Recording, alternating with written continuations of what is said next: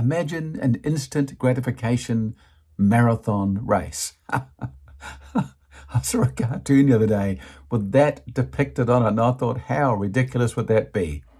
On your marks, get ready, set, go. Well done, you're finished. Thanks very much. Here's your medal.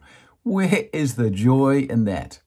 You know, where is the satisfaction in achieving something if life was like that? You go to university on your first day, welcome along, great to see you, and here is your diploma. Here's your degree. You're an accountant. Well, thank you very much. You're an architect. Hey, that's awesome.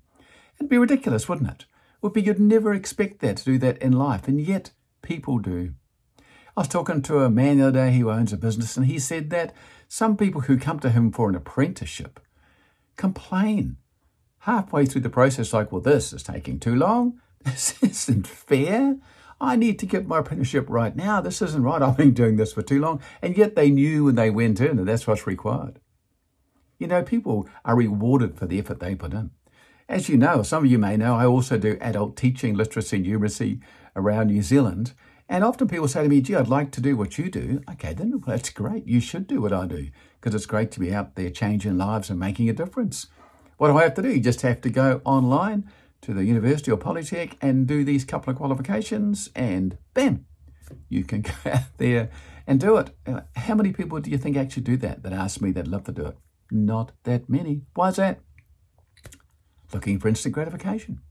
I went online, I had a look, I did the first couple of exercises. Wow, that was a bit harder than I thought. This isn't worth it after all. I can't do it. I don't believe in myself. I'm just not good enough right now. And that may be the case. But everybody is good enough. Think about that. It's only their belief that's making them say that. If you push past the entrance, if you keep going into that thing that you're striving for, sure, if you're doing a marathon, the first couple of days when you're training, you haven't done it before, are going to hurt. The first couple of weeks are going to hurt. The first couple of months are probably going to hurt. I haven't run a marathon. But eventually, you'll get stronger and stronger and stronger. And if you're doing something academically like a degree, the first couple of sessions aren't going to be good. If you haven't done it for a long time, if you're an adult going back in, it's not going to be easy. But over time, you will grow stronger. And you'll achieve that thing that people expect instantly. You'll get that wonderful feeling, that wonderful self-satisfaction. Yes. And you'll be amazed at your self-worth.